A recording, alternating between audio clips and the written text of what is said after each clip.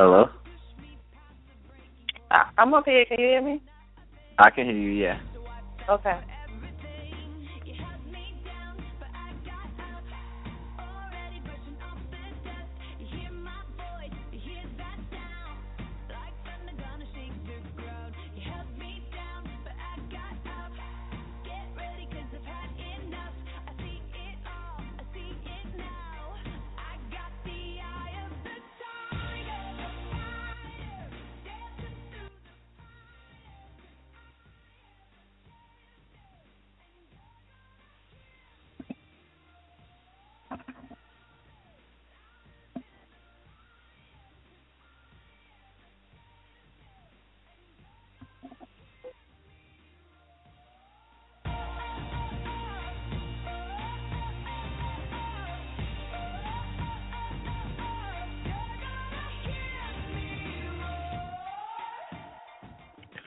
Happy Sunday, everybody. It's January the 18th, 2015. Hope everybody had an awesome weekend. Thank you for tuning in to Let's Face It. I'm your host, Will Strayhorn. I'm Janae K. Williams. And I'm Donnell Lattimore. Thank you guys for tuning in. How's everybody's weekend? How'd you guys' weekend go? I had a great weekend. How about you, Will? You know what? I had a good week. You know, last week I was battling a cold. Found out the cold was actually a sinus infection, and then because of my transplant, the doctors they wanted to put me in the hospital because they thought that it may turn to pneumonia, but they put me on an antibiotic, which seems to be responding really well. So I'm not all the way better yet, but I feel 100% better than I did last week this time. So everything's good. We came out really, really good.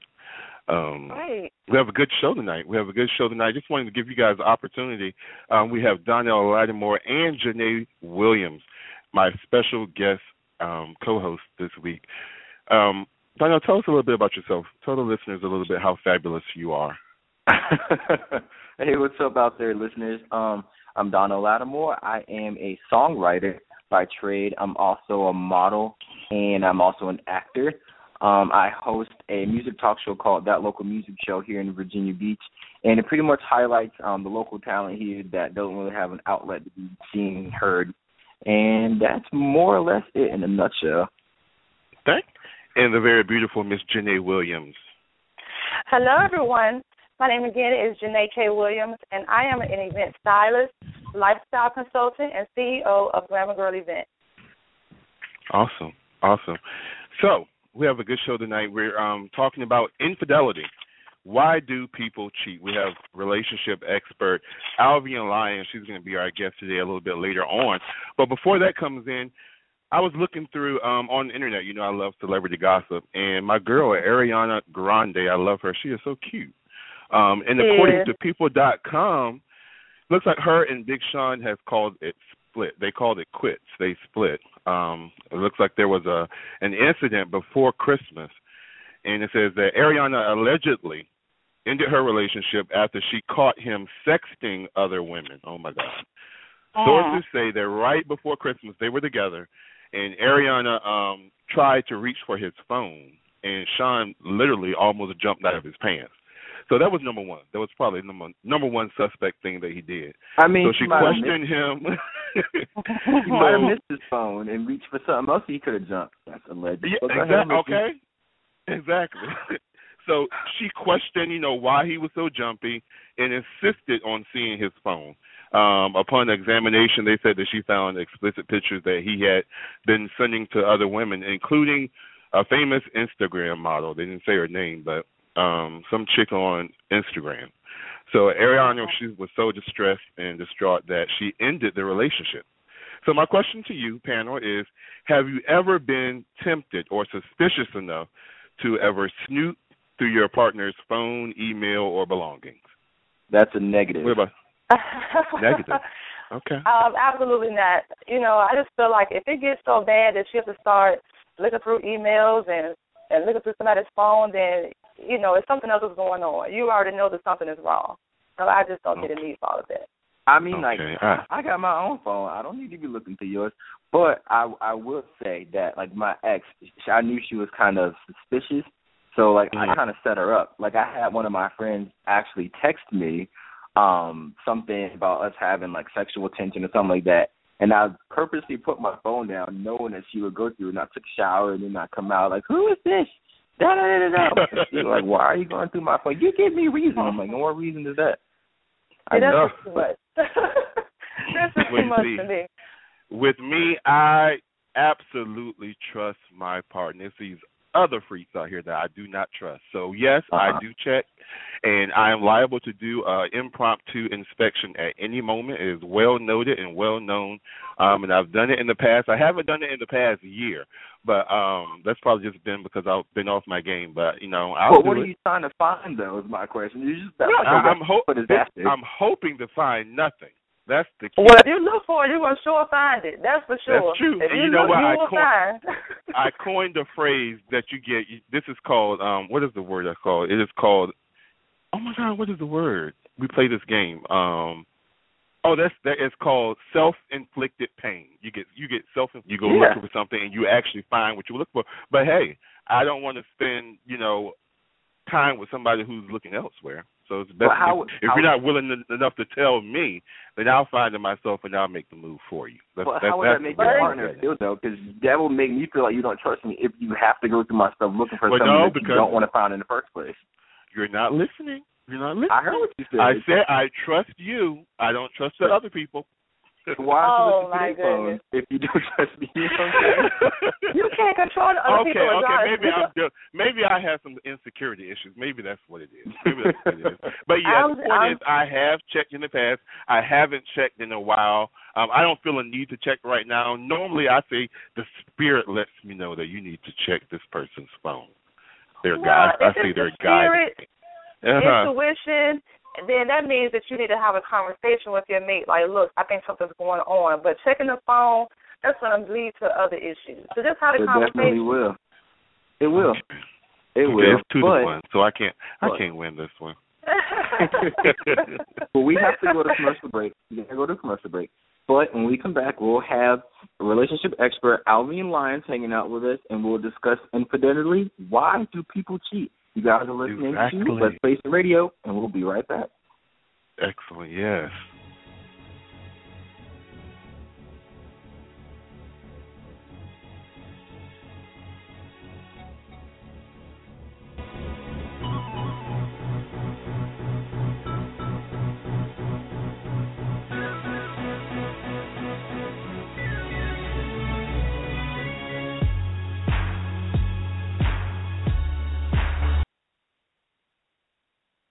Do you want to take your business to the next level? Ultimate Business Solutions provides the support you need to increase your customer base and sell more products and services online. Specializing in graphic arts, web development, and internet marketing, Ultimate Business Solutions creates the face of your business. If you're looking for a custom logo, dynamic website, or popping marketing material, call Ultimate Business Solutions today at 404-704-2197 or visit www.ultimatebizsolutions.com. Ultimate Business Solutions. Let us create your future. Are you a recent graduate, a displaced professional, or a subject matter expert looking for an opportunity? Or maybe you're seeking to advance your career in information technology and cybersecurity. If so, then Lanier Data Assurance Solutions, Inc. is the company for you. Lanier is a professional services consulting firm located in Washington, D.C., Largo, Maryland, and Jacksonville, Florida. We are comprised of highly experienced, certified security professionals, as well as subject matter experts in the science of information security and privacy. Lanier has established a solid reputation for excellence by providing superior services to every client. This credible firm brings a wealth and expertise to the profession. If you are interested in challenging work, excellent compensation, contract and travel options, contact Lanier Data Assurance Solutions today. Like us on Facebook to get real-time opportunity announcements at facebook.com/Lanier, which is LENEER, or call 301-476-1844. You can also email us at info@lanier.net.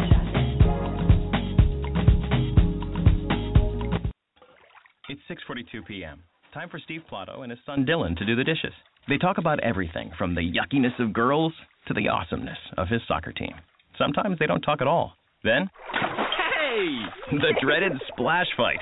It's Dad o'clock, and it's the best time of the day because the smallest moments can have the biggest impact on a child's life. Take time to be a dad today. Call 877-4DAD-411 or visit fatherhood.gov. Brought to you by the U.S. Department of Health and Human Services and the Ad Council.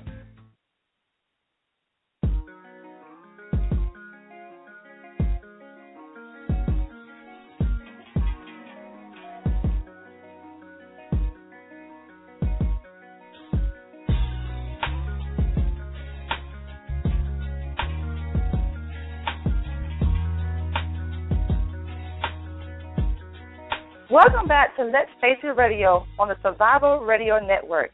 Tonight's show is all about infidelity, and what we want to know is, why do people cheat? To give us more valuable insight on this very hot topic, we have a phenomenal guest expert, Ms. Alvian Lyons.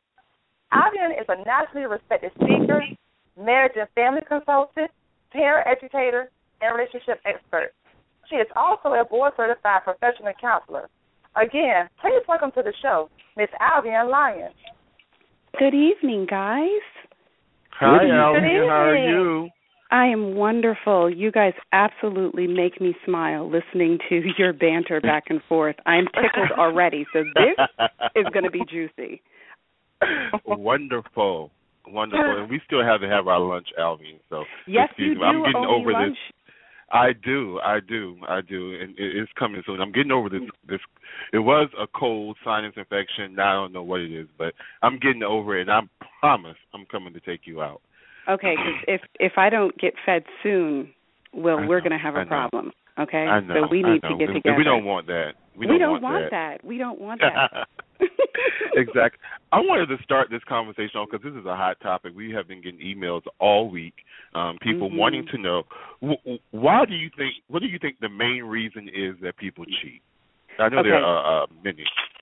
There are. You're right, and there's not really just one. So is it okay if I throw it into three baskets? Oh, for you? Sure. Okay. Sure. So in the years that I've been doing this thing, I can break it down to about three different places that we can tuck most of the issues in. I love to use like same letters kind of thing. So we'll call it the 3 C's. So you either have a counsel issue, you have a character issue, or you have a content issue. And what I mean by those three is counsel issue is who are you surrounding yourself with? You know, who do you talk to? What kind of advice are you getting from the people that you go to when there are issues, when you're struggling with something? That's the environmental stuff that exists in a relationship. Then you have character issues. That's the I factor, the stuff that we come into the relationship with individually. And then you have content issues. That's the we factor, what exists between us. Because when you mix certain people together, you get something different than when you mix them with other people. So no different than if you put, vanilla and chocolate together, you're going to get something different than when you put vanilla and strawberry together, but the common factor being vanilla. But everything that you mix your personhood with, you will find that there are different combinations that create different kinds of things. So we can get, much further into the weeds in a bit, but for the most part, you'll find that cheating falls into, or the source of that falls into one of those three baskets. Oh. Okay, so what exactly is considered cheating, though? Okay, so that's what tickles me about the conversation that you guys were having earlier, because cheating is seen very differently by different people depending upon where you are in your relationship. I, for instance, have been married almost 20 years. Yeah, I know. I got married when I was 15. Right. So, yes, because I'm only 25, right? So, yeah. You look it. Really, in all honesty, I'm 39 years old. I got married when I was 20 years old. So by most standards, people would expect that relationship to have fallen apart. And it's been through all kinds of things, and we can talk about as much of that as you guys want to know later on. But given the fact that I am now married and having had all of these years under my belt, what my husband and I see as cheating is very different married than what we saw as cheating dating. And I'm talking about the difference between, for instance, emotional cheating versus physical cheating, flirting versus, because some people will feel like if you flirt just a little too much, that's practically cheating. It could be things as simple as whether or not, and using the Ariana Grande situation that you were talking about earlier, if I feel like you've left this relationship, for me, that may constitute cheating. For somebody else, if I didn't touch anybody, I didn't go anywhere, that wasn't cheating. So the truth is that cheating does not have a singular definition, because it really is what happens to, or what it feels like for the person who's being cheated on, typically. So for where my husband is concerned, for instance, his concept of cheating is really about physical interaction. He does not care how many guy friends I have. He does not care how many conversations I have, of course, not inappropriate conversations, but he does not care about those kinds of things at all. But he really does care where your physical person goes. I, on the other hand, would be much more offended by your emotional person going somewhere, because your body can go somewhere and your heart not go there. So it really is different for each person. There is no single definition of cheating. So would you suggest this is something that each couple individually sit down, if they're planning on being monogamous in a serious relationship, that, you tell me, what do you consider cheating to be? Absolutely. This is for real. Okay. I totally would agree with that, Will, and that was Will, right? I did. Yeah. Hear you. Okay, I'm just sorry. making sure I heard your voice properly. I would totally agree with that. There is a simple equation that we use called People Smart. And in People Smart, what we say is expectation minus explanation equals failure. If you expect something in a relationship and you have not taken the time to sit down and have a conversation about that, to make sure that what I say and mean is what you hear and understand, then we are guaranteed failure by the time we're done with this thing.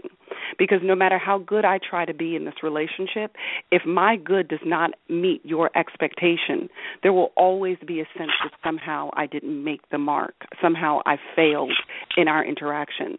So it's really important that we're having a conversation about what my rules of cheating are versus what your rules of cheating are. Can we come to a place of agreement? Are we already in agreement?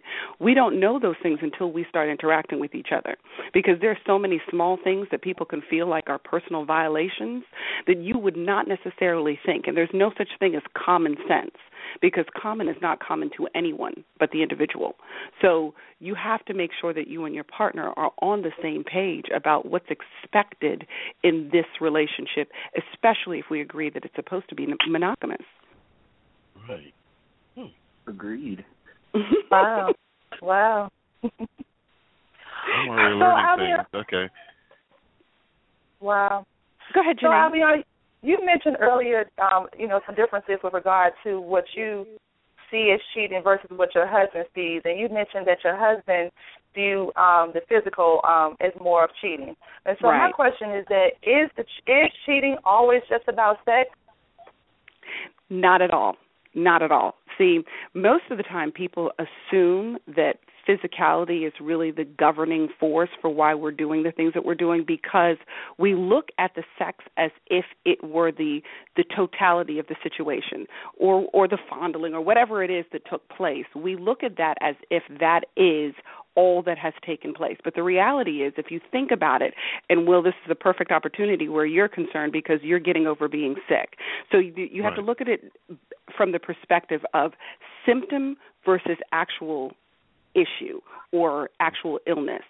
Cheating is just a symptom of a greater illness, no different than the sneezing is not just sneezing. Is it allergies? Is it pneumonia? Is it sinus infection? There are so many different things that the symptom can be reflective of. So when we're looking at sexuality or we're looking at the physicality that we either witnessed, heard about, found out, whatever it may be, that is just symptomatic of a greater issue. So if we're more responsible about looking at what the issue was that led to the sexuality, we will really be dealing with the problem at hand. And that's the kind of thing, and when we talk about the issue, that's what I'm talking about when I say those three baskets, the counsel, the character, the content kind of thing, because there are three things that kind of fit into each of those baskets. For instance, like you could have the hole in the bucket situation going on. And when I say the hole in the bucket, these are all theories that I absolutely love and believe in. If you imagine a relationship as a bucket of water, or a person as a bucket of water, everybody has a hole at the bottom of their bucket. The issue is that you don't want to partner with someone who has a gunshot hole at the bottom of the bucket, because no matter how much you pour in, you will never be able to keep that person's bucket full. That's a character factor. That's the I factor that I was talking about. If I come into this relationship with issues already, I have major insecurities, I've been cheated on before, I've witnessed things happen in other relationships, my parents, whatever it may be. So there's a huge hole at the bottom of my bucket. My partner could be absolutely fantastic, but they can never seem to do enough to fill me up. So we could end up cheating. Either one of us could be cheating with the hole in the bucket concept. He could be cheating, or she could be cheating because of filling fatigue, as in I'm so tired of trying to pour into you and I never feel like I'm doing enough and I'm always feeling inadequate. So I'm looking for some space where I don't feel inadequate with everything that I'm giving. I end up cheating. The other possibility is you could be the person who's the person who has the hole at the bottom of the bucket.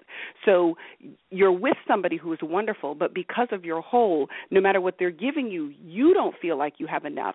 So you're constantly seeking to be full by someone else.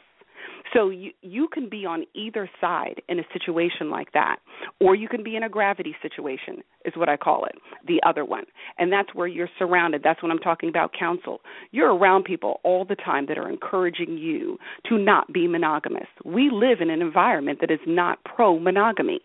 So there's always, we're getting into a fight. Your man did this. I understand why you're looking for somebody else. Depending upon who your counsel is can affect your relationship in major, major ways. And then finally, the reflection concept or mirror theory. We all seek an environment where, in the eyes of our partner, reflected back to us is the person we want to see. So if you're with someone who reflects back the worst things about yourself, it will not take long before you will be seeking another environment where the mirror is showing you the you want to see. People cheat for multiple reasons. So the sexuality is just symptomatic of whatever that deeper issue is. So as far as symptoms and everything, like what signs should someone look for if they suspect, cough, going through somebody's phone, that they're being cheated on? Okay, well, I'm a person who fundamentally believes in recognized patterns. If you study your partner, you should have a PhD in your man or your woman, whoever they are. I like that. Study your partner. We should study the people that we love, because sometimes things will go on for that person that they may not even recognize, but for you as a person who loves them, you may notice that things are changing before they even realize that they're changing. So first thing, study your partner. When you notice that the patterns start changing, things they used to do, they stop doing. Things they used to enjoy, they're not enjoying in the same kind of way. Things you used to enjoy together aren't even the same anymore. Those are all indicators. Those are the sneezes before you get to the pneumonia. Pay attention to those things. Don't wait until it's full-blown fever, shiver, shakes before you do something about what's going on, because it's too late often then for lots of different reasons. But point is that you need to make sure that you're paying attention to what's going on. There's not always a single indicator that cheating is happening, but there are often breaks in patterns, breaks in ways in which we used to interact with each other that change, and those are the things that often should raise your little spidey senses. Something is up. So, okay, well, with that being said, then why am I so wrong? Why did they jump on me? If I was able to connect with some of those reasons you gave, why was I wrong in doing what I did? Or do you not think I was wrong? Well, I wouldn't say that it's an issue of wrong or right. I would say that it's more of an issue of what's effective and what's ineffective. Okay. Janae, when she mentioned, and actually I think Donnell actually said the same thing too, in terms of, well, Janae mentioned it. If you dig long enough, you will find something. That is a guarantee. If we pick up enough dirt, sooner or later we'll find a bone somewhere. So you got to be careful about the digging. So I'm not saying to you that you're wrong for choosing to look, but I am saying to you that if that is not part of the dynamic that exists within the relationship, we mutually feel comfortable doing these kinds of things. Like, baby, I just want to see what people are talking about today in your phone, and that's part of your relationship, then that's fine. The problem is if you have to do that behind your partner's back, your attempt to figure out if there's something that's going wrong is creating something to go wrong within the relationship. Do you understand what I'm saying? Yeah, I understand that. You are planting the seed of distrust. And any time that you don't have trust, you reduce vulnerability. Anytime you reduce vulnerability, you kill intimacy. If you want to ensure that you have a relationship that's almost, because there's no flawless relationship, but if you want to ensure that you have a relationship that really reduces the possibility of cheating, you want to make sure you have a relationship that's high in intimacy, which requires vulnerability, and vulnerability is only possible with trust. So if it is not already understood between you and your partner that this works for us, then you are planting a seed of distrust, which is going to ultimately kill the flowers of intimacy that exist within your relationship. Okay, I totally get that. You know what? And to be honest, like I was saying, it is really coming from a place of insecurity. Because when I was young and beautiful, I was a mess. I know that. And, what goes around comes around. So I'm just trying to stop it. I'm just trying to catch it before it gets me. But I wanted to go back real quick. You had said with the hole in the bucket, you said the person who has the hole in the bucket, they basically continually cheats. So is this person, they're the habitual cheater? Well, it's not. Much. I wasn't and saying it's an illness to them. I wasn't saying that they necessarily have to be cheating. I am saying that they'll always be seeking something, though. So it doesn't always get to the point that there has to be physical cheating. There can be, because we're all different in terms of our boundaries. But the seeking constantly, the need for affirmation, the need for the pouring in, the I'm enough, I'm good enough, I have enough, I'm attractive enough, I'm desirable enough. It's all of those being enough that have to really come from the inside of you. They can't come from the outside of you. So when you've got that hole, you're searching, people often search outside to plug the hole, when the only way to fix that is for you to plug it yourself. Now, remember I said that we all have a hole, but we're all looking for partners who have a pin-size hole so that you practically can keep that thing at full all the time, because it drips out so slowly. And the reason I say we all have a hole is that if we didn't have a hole, that means that I could say to you, Will, one time, I love you. And you never, ever have to hear it again, and you will always know it to be true. The reality is we all need to hear those things more than one time. We need to see them, experience them, feel them. We all have a hole. We all need the constant pouring in some way, but it's how much do you have to pour in to someone for them to be full. So we have to do our own work so that we're not creating an environment where our partners can never give us enough because we have too much, our gap is too big at the bottom. That makes sense. Wow. So, Alvin, you've given us some great advice with regard to things to look for if we suspect that our mate is cheating. And you briefly touched on my next question, but what advice can you give our listeners on things they can do to prevent cheating from becoming an issue in their relationship? I love that question, Janae. And the truth is it goes back to what we were talking about originally. That expectation component is so important. We all come into relationships with expectations. We all have an idea of what we think this relationship should be, what it should look like, what it should feel like. We all have those. But if we're not communicating those things to the people that we're with, we are setting the people that we are with up for failure. You have to make sure that you're having these conversations and you're having them openly and honestly. A lot of times what we'll do in our relationships is because we're afraid of rejection, we will not say how we really feel about things. But you can never get to intimacy if you're not really talking about how you feel. So you have to tell the whole truth, because if the relationship isn't going to work, let it not work out in the beginning. Don't wait until you're so far into this relationship that the recovery after the breakup is pure torture because you did not say what you needed to say when you could have said it. Tell the truth about who you are. No, you don't have to pour it out to people in the first 5 minutes of the first date. No. But you should be honest about the things that you want and need in your relationship from the beginning. Those kinds of things create environments. And relationships that are high in monogamy and intimacy are relationships that have rich environments of intimacy. And those are based on how we communicate with each other and how open and honest and safe we feel. We all want a safe space, every one of us. Right. And so once all this is gone, let's say you have all of this information and you've done all that you can to prevent it, and it does happen to you.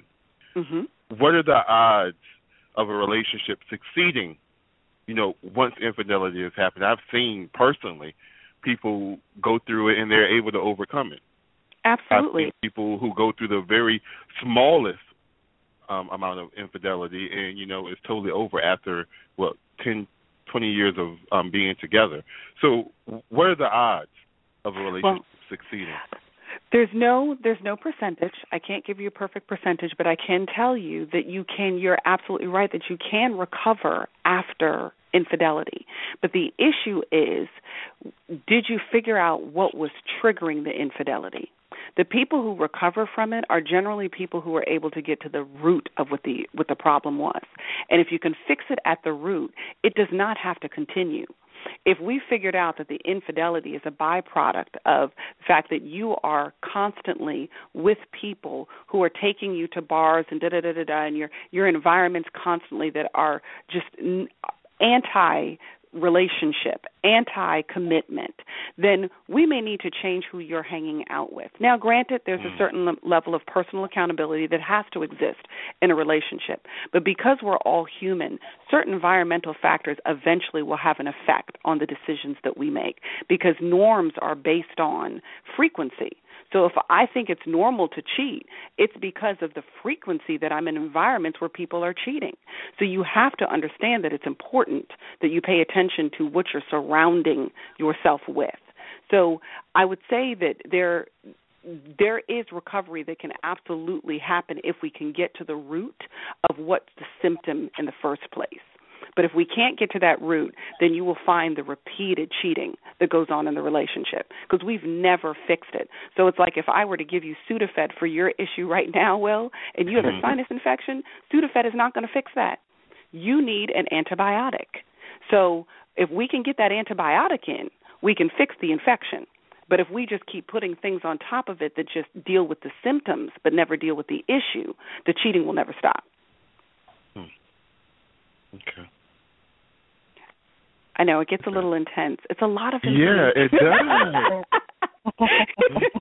Because we all find ourselves starting to evaluate. Okay, hold on. Yes, I'm like, okay, yeah. Yeah. So, okay, you're talking about, being, the root and intimacy and everything like that. So, I hear that a lot of successful relationships start off with, being friends first. So, and you come into a relationship with baggage, if you want to call it that, what you knew before you were with, your significant other. And sometimes, your spouse or significant other can be like, well, I don't want you talking to such and such because, they're a guy, they're a girl, and they're only after one thing, et cetera, et cetera. Right. So, do you think it's possible that, you can just be friends with the opposite sex without any cloudy areas, I should say, from your significant other? Okay, so here's the thing. Everybody has their boundaries where that's concerned. Some people are a little more touchy than others. When I met my husband, I had a whole bunch of guy friends. I grew up with boys. I'm the first girl after two boys. It was normal to me. So when we came home from our first date, my best friend, who was a guy, was at the house to meet my husband, who was my then boyfriend, from the first date. So in our relationship, it has always been normal for me to have guy friends because that's always been the case. Now, if I did not have guy friends early on and I attempted to introduce that 10 years into the relationship, that might be a little bit more difficult to be able to adjust to. Can men and women be just friends? Absolutely. Is it a little bit harder when you're talking about a beautiful man and a beautiful woman being friends? Absolutely. So you also have to recognize that the nature of human beings, and whether it's male and male, female and female, whatever your partnership dynamic is, if you're attracted to your friend, it does create a secondary level of caution necessary. Can you prevent yourself from stepping over those boundaries? You can. Is it possible that you will always be tempted or tempted in multiple ways? Yes. So we got to be honest about that, but that's why there's such an importance in being able to have open communication. That friendship thing you were talking about, Donnell, that's the thing that makes the difference. If I'm friends with my mate, my partner, and I could be honest with him about the fact that, okay, my friend Charles, I find him so cute, so I got to be careful hanging out with Charles. We don't need to ever drink, because I don't want anything terrible to happen. Then let's be honest about that. So Charles and I never need to put ourselves in that situation. Even though we're good friends, we never need to be in that situation, such that we don't create the environment for that to take place. But can they be friends? Yes, they can be. Are there temptations that could exist? Absolutely. Do we have to lean into those temptations? Absolutely not. We all are capable, but I know what each of you look like. You're beautiful people. So the reality is that anybody you're friends with could potentially find you attractive. What you do with that attraction really speaks to your personal character. Right. That's it. That's a good question because I saw a couple of weeks ago, I think it was on The Real, they were talking about Mary J. Blige and her husband. And they were talking about how, because, in Hollywood, they were saying couples don't last long. And they were asking what was the secret to their success. And she said because they don't allow each other to have opposite-sex friends. So she doesn't have any male friends and he doesn't have any female friends. And I was like, wow, that's deep. Odd. Yeah, that's harsh. That's deep, right? Very steep.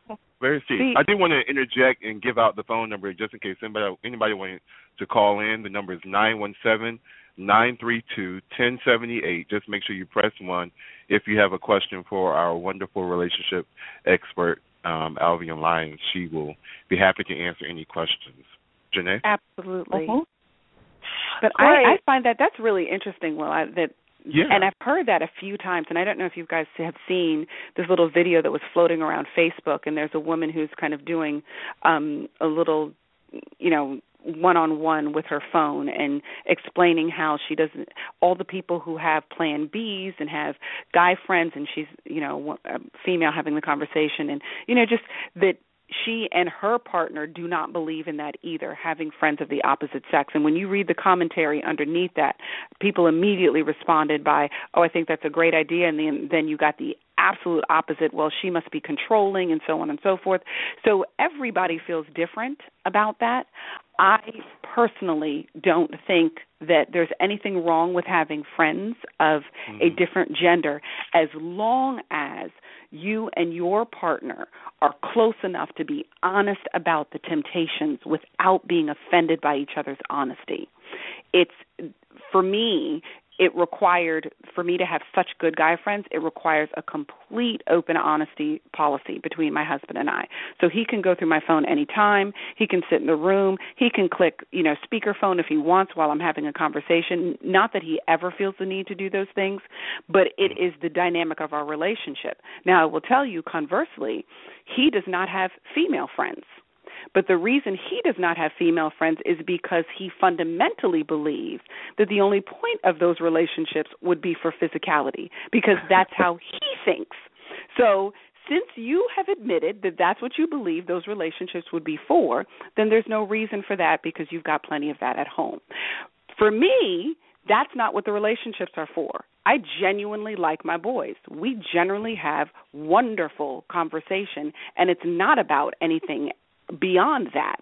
But for his comfort, we keep it completely open and honest. I could tell him if I dreamt about doing something with the next dude, and we're fine.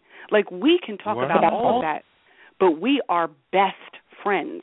Like, if he wasn't my husband, I'd still be messing with him. Like, we are best friends. I get that. You know, like, but it has to be that way if it's going to work. You cannot have those relationships where there could be attraction or there could be an environment for things to go on, and you guys can't be honest about it, because then you have an environment that infidelity is high on the possibility list. Okay, Albion, it looks like we have a caller in queue. We have Coach Ellis from Virginia Beach. He has a comment or question. Welcome to the show, Coach Ellis. How are you? Hi, Coach Ellis. How are you? I am doing one tablet. I think this is a great show and a great topic. And as I've been listening, I believe I heard you say that for your husband, that he fully understands he can't have female friends because of how he views them. Right. And I find that interesting because in my practice, when I talk with young women about their male, quote-unquote, friends, I find a lot of times they don't understand that guys view friendship as a prelude to the future.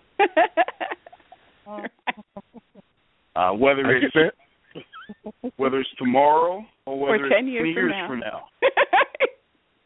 And the reason we have female friends is because they're either we've messed up so bad we can't go anywhere with it, or we're trying to be your iceberg in case of emergency, you break glass. Right. I get that. Yes. So I find it interesting because women tend to think I have these guy friends, but when you really talk to the guys, you find out, yeah, we let her believe we're friends. Right. But if things don't work out, I'm most certainly right. I'll be there to catch it when it falls. And right. Now, you know, Coach Ellis, I totally disagree with you on that one, but go ahead. Is it Janae? That's Janae. Well, we've had this conversation, so we sure have. But I think fundamentally at the core, if men are honest, that our friendships with women are a disguise for something else. Unless we have so violently messed up our opportunity, but that we choose not to let them go, and we will suffer ourselves to be their friends. I gotta agree to disagree. On the line that, I mean, you meet like females in different like aspects as far as like work, school, etc. And like sometimes you're kind of forced into any type of relationship, whether it be friendship or whatever. Now, I will agree that probably the aspect or thought of sex might dance across your brain depending on who this female is, because you're attracted to their face first and then their personality. That's just my opinion. But not necessarily all females that you're quote unquote friends with you have a sexual attraction to. I just think like you're attracted to all your friends for one reason or another, but it's not necessarily back in the back of your head that at some point the situation might arise that you might have to take one for the team or do what you got to do. See, and I get that, but I guess here's how I put it. With my boys, with the guys, we can be friends, and I don't care what happens. No matter how good looking they are, no matter how athletic they are, no matter what happens, if they have a heartbreak and they got to come cry, I'll be there for them. They're my boys, but won't nothing ever even cross my mind remotely about being more than just friends. Agreed. Now, whoever she is, if we have the type of relationship that she can come cry on my shoulder, tell me all about how this guy used and abused her, and want a male's perspective, there's always this thing in the back of my mind that says, you know what? There's a vulnerability here. And as guys, we're hunters. If we're brutally honest about it, we're hunters. And we seek out the vulnerabilities of the prey. and women, for lack of a better term, and I'm not trying to be sexist or crass, is that women are what we hunt for. Mm-hmm.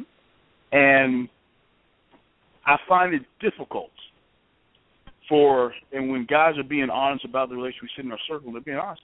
You know, even if we're not attracted to her, even if she's not our type, very fact that she's female, and in any given situation, given the opportunity and the desire to meet at the same time, there's potential damage. And if there's ever potential damage, then this isn't simply a friendship. Well, with my boys, won't no damage happen. No, here's what I would add to that. In every relationship, there is some kind of potential damage, but if we use sexuality as the ultimate, then we're giving it a little more weight than it probably deserves. Because there is potential damage when you put two people together who, and I mentioned before in terms of the kinds of counsel that we give one another, you can totally destroy somebody's life by just giving them the wrong counsel at the wrong time. It's what we call damage. How are we defining what damage really is? Anytime you're vulnerable with anyone, open and willing to receive whatever it is that they have to offer into your world, there is the potential for damage. So every relationship has the potential for damage. But there's also, when we're talking about infidelity in particular, or these relationships where there's the potential of sexual intimacy, we all have control over what it is that we ultimately decide to do. We may not be able to control who we're attracted to, but we absolutely can control how we express that attraction. And I don't believe that any one of us is incapable of saying no in a moment that we recognize should not be taking place. We are all fully capable of saying no. Do we all choose to say no? Perhaps not. But that's an I factor. That's up to you as a person. But we all are capable of being able to say no in a situation like that. So as long as we are personally disciplined and have the kind of relationships with our partners that we can tell the truth about the things that we may need to back up from or that we may need to be careful about, then I personally, and obviously I'm not talking about the science behind this all, but I personally have not had the experience to suggest that one cannot have relationships that are cross-gender as long as one is disciplined enough and honest enough about the content of those relationships. Personally. Wow. Yes. Well, thanks, Coach Ellis, for calling in. Coach, hello? Coach Ellis for calling in. I appreciate it. Great. Well, thank you for having me. Thanks, Coach. No problem. Alvin, this is Janae again. Yes, baby. Yes, I have another question for you, and you kind of touched on it earlier when we talked about how a relationship can succeed after infidelity. You talked about how you need to fix the root of the problem. So my question is, how do you trust again after being cheated on? That's not always as easy, but it is possible. Just the same way that trust generally is built over time. For some people, they're naturally a bit more trusting, so they just give somebody their complete trust, and then ultimately it is for you to lose, depending upon the decisions that you make. For some of us who have been through a few things, been bruised a few times, people have to build trust with you. And the same way that it is built, it can be rebuilt. So there's a duration of time that takes place. If something goes wrong in a relationship, and we've ultimately sat down and had conversation about it, and I mean real conversation, I'm talking about the ugly, honest kind of stuff, the how I was really feeling and didn't say, all of that. We've really taken the time to lay bare what it is that was going on the inside.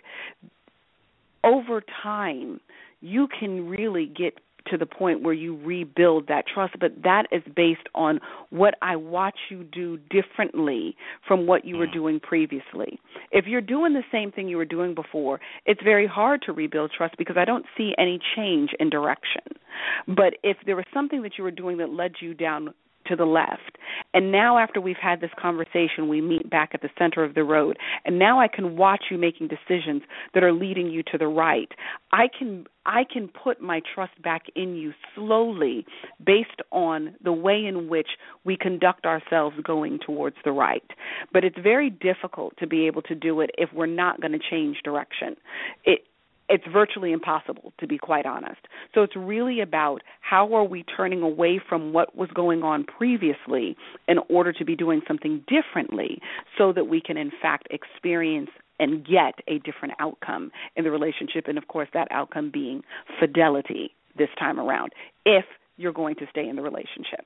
But the thing that I will say, and then I'll be quiet for a second, the thing that I will also say is, depending upon how long you've been in the relationship before the infidelity takes place, and is the infidelity a whole other relationship, or was it a physical indiscretion? Was it an inappropriate conversation? What was the infidelity? Depending upon what that is, people have to ask themselves, am I willing to end a relationship for the one thing you did wrong, or am I willing to stay in the relationship for the 1,000 things that you did right? You have to ask yourself that question. How much has been deposited into your account? Is your account overdrawn by the one infidelity or the one indiscretion? And for many of us, particularly those of us who've been married for such a long time, part of the reason that we tend to stay in the relationships is that there's so much that has been deposited in the account that the one infidelity isn't enough to overdraw the account. Exactly. So, okay, you've given me so much to go on. I'm still listening to Coach Ellis. I touched on it a little bit. Do you agree that this is backtracking a little bit, but sure, in general, women usually have some type of an emotional issue for cheating, and men, it's primarily physical? Yes, that is generally the case, but with a slight caveat. So, yes, women tend to we tend to be attracted based on our emotion first, and then the physicality then follows. Men tend to be attracted physically first, and then the emotion may or may not follow. So, yes, I will say that there's definitely a difference in the way in which we orient to things. It's no different than there's script, I'm sure you guys have heard the scripture many times that, husbands, love your wives. And then it says, wives, respect your husbands. Because for a man, you can go to his head first in order to reach his heart. For a woman, you go to her heart first and you have her head. It's just we operate a little bit differently in terms of how we are created for all intents and purposes. Now, what I will also say, though, is a lot of times you will find that the person that your partner cheated with, if we use that concept, is not even as physically attractive as you are. And I see that so often in my work. And women are always amazed. Why would he go sleep with her? She's not even pretty. But it's not whether or not she was pretty. It's that did he see himself as pretty when he was with her? And what I mean by that goes back to the thing that I was talking about in terms of the mirror or reflection theory. If he sees his best self when he looks at her, and that's what's reflected back to him, he doesn't even see her. He doesn't see that she's not as attractive as you are. All he sees is that he feels like a king in her presence. And she makes him feel like a king. She makes him feel like that. So that is what's reflected back to him. It changes what he sees when he looks at her. What he sees is his best self. Right. So it doesn't even matter that she's not a dime piece, because he is a nickel who is being reflected back to as a dime. He'll take that any day of the week. So you have to be mindful of the fact that there are deeper reasons why people seek outside partnership. If you want to maintain fidelity and intimacy, reflect back to your partner their best self. Don't reflect back to them all the things that are wrong, because we all have stuff. But when I can look at you, and when you look at me, you see who you're capable of being, and not who you've been trying so hard to change from. You will always be attracted to this space because you see your best self in this space. We create environments that are laden for fidelity for infidelity, and sometimes we do it consciously and unconsciously. Wow. So you touched on. I'm sorry, I cut you off. Go ahead. No, because it was good. Like you touched on having an outside and a whole other relationship within the infidelity. And it's actually more popular in, pop culture with, songs and stuff like My Little Secret by Escape and Boyfriend Number 2 and, like, I'll Do That For You by Joe. And, like, having these, like, extra, relationships, like, result in, like, side, chicks or guys or somebody on the side. Which brings me to the question that I've been waiting to ask you all night, Albion. Go ahead, Janae. Why are so many people, especially women, so willing to be the side chick or the side piece? Okay. See, that's a big one because that really that could speak to so many different things. I will tell you, I can't even imagine being somebody's side piece. My ego is way too big to be anybody's number two. Okay, so there is a thing that has to exist inside of you that says that I am not worthy of number one to be able to accept that position. That's item number one, that I just have to be honest about that. There are very few people who will take position two if they really see themselves as a number one. It's hard. It's like sticking a square peg in a circular hole. It just does not happen for some people. Now, that's not for me, and my point isn't to place judgment on someone who is willing to do so. I'm just merely saying to you that you have to be working with a certain kind of material for that environment to be rich, for something like that to grow. The second thing that I will say about that is for some women in particular, there is this twisted notion that somehow I am winning, that here he has a wife, but he'd rather be here with me. And see, that right there is that's 1 + 1 = 11. Okay, yes, there was a 1. And there was another one, but you put that together and you got 11, where the rest of the world would have got 2 out of that equation. It is truly, what are you telling yourself to come up with that equal sign? And in 9 out of 10 situations, because nothing is 10 out of 10, and 9 out of 10 situations, it comes back to how you view you, what you've got going on the inside of you that makes that possible. And it's work that hasn't been done. There are holes in that bucket. There are things that have taken place that make that possible. And it can't even take place if you don't have the right environment for it. So that's a lot of self-work. Women end up number 2 because there's a lot of self-work that hasn't been addressed. And then they do that false sense of confidence. Oh, it's because I'm so this and I'm so that he wants to be over here. Pumpkin, if he really wanted to be with you, he would have left his wife, officially divorced, and said yes to you. As long as you are number 2, he's already letting you know that you are not worthy of number 1. And how you tell yourself some other story is really rewriting the lyrics, truly. Now you're preaching. Just to comment on that, I also think a lot of people, men included, in same-sex relationships, men sometimes want the benefits of being the side chick or the side piece or whatever without having the responsibilities of maintaining a full-fledged relationship. So, yeah. That so absolutely my question to can you, happen. Mm-hmm. Yeah. Do you think once a cheater, always a cheater? Do you agree with that? I have mixed feelings about that. I would say that if you have a history of cheating, that's different because that is a character flaw. Okay, so if we have a history of doing something, then it is a default zone for us. This is where I go when things get hard. I go fill it someplace else. I'm comfortable with not telling the truth. I'm okay with this deception. Those are character issues. I think a cheater is different than someone who cheated. Cheater is a methodology and practice. someone who cheated. You can be in an environment where things have just really been rough in a relationship. Your partner is going through something. They've completely iced you out. You are finding yourself drifting apart.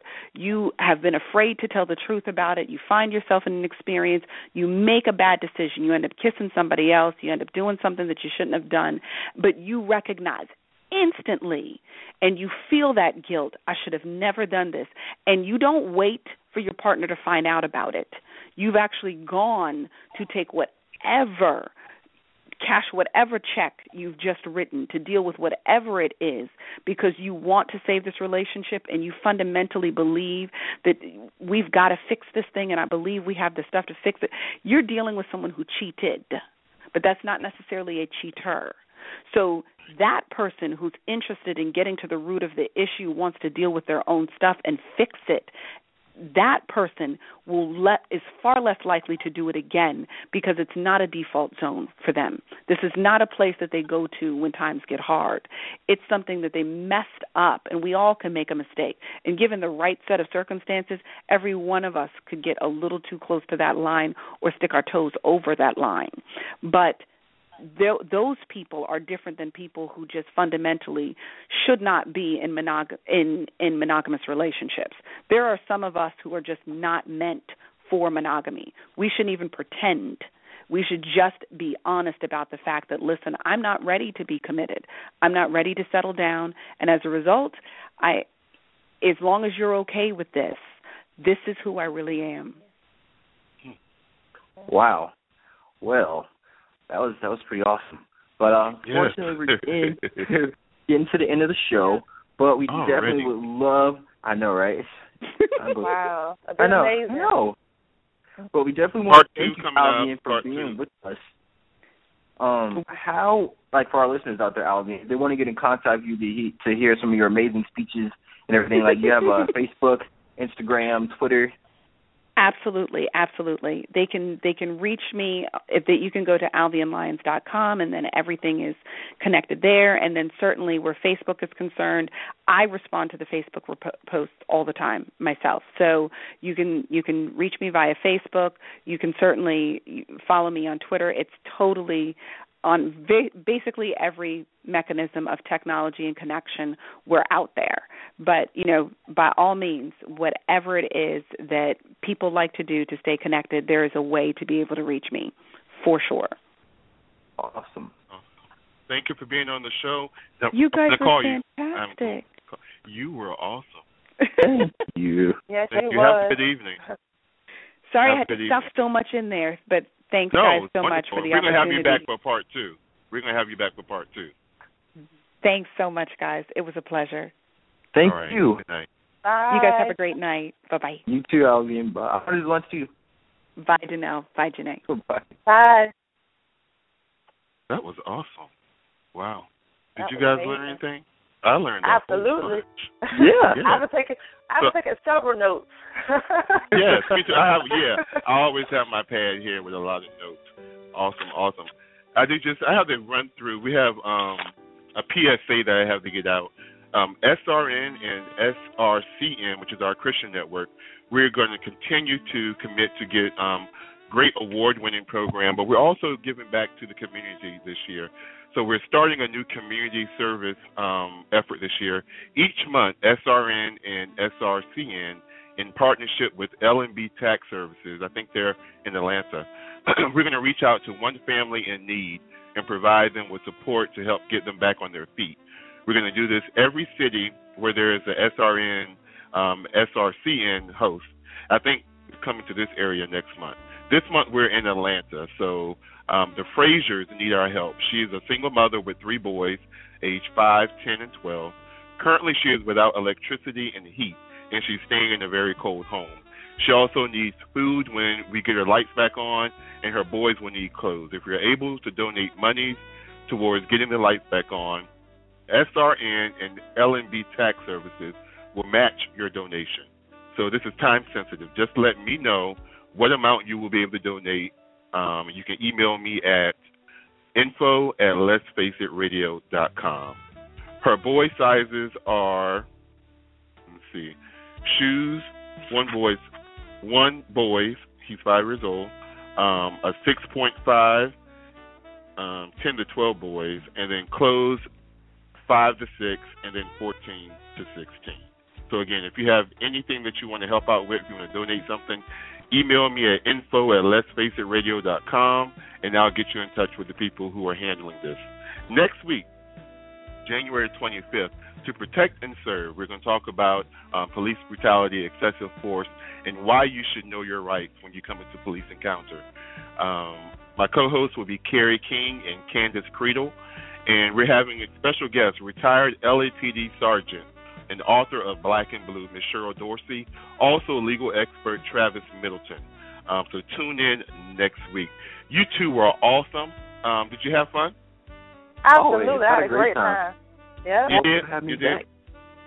Yeah, definitely. I'll be in contact with you guys to see if you want to come back and help me with some of the February shows. Okay? So, again, thank you for tuning in. I'm your host, Will Strayhorn. I'm Donald Lattimore. Well, let's face it, in life you're going to be faced with many choices. But the most important choice you will ever make is when you choose to be bold. Be beautiful. Make the choice to be you. Until next time. Thank you for listening to Let's Face It with Will Strayhorn and friends on the Survival Radio Network. Please be sure to visit us on the web often at letsfaceitradio.com for the latest in show information, including upcoming shows, special guests, spotlight interviews, as well as exciting, innovative ways that you can be part of the show. So tune in next week for real people, real topics, real talk. Let's face it.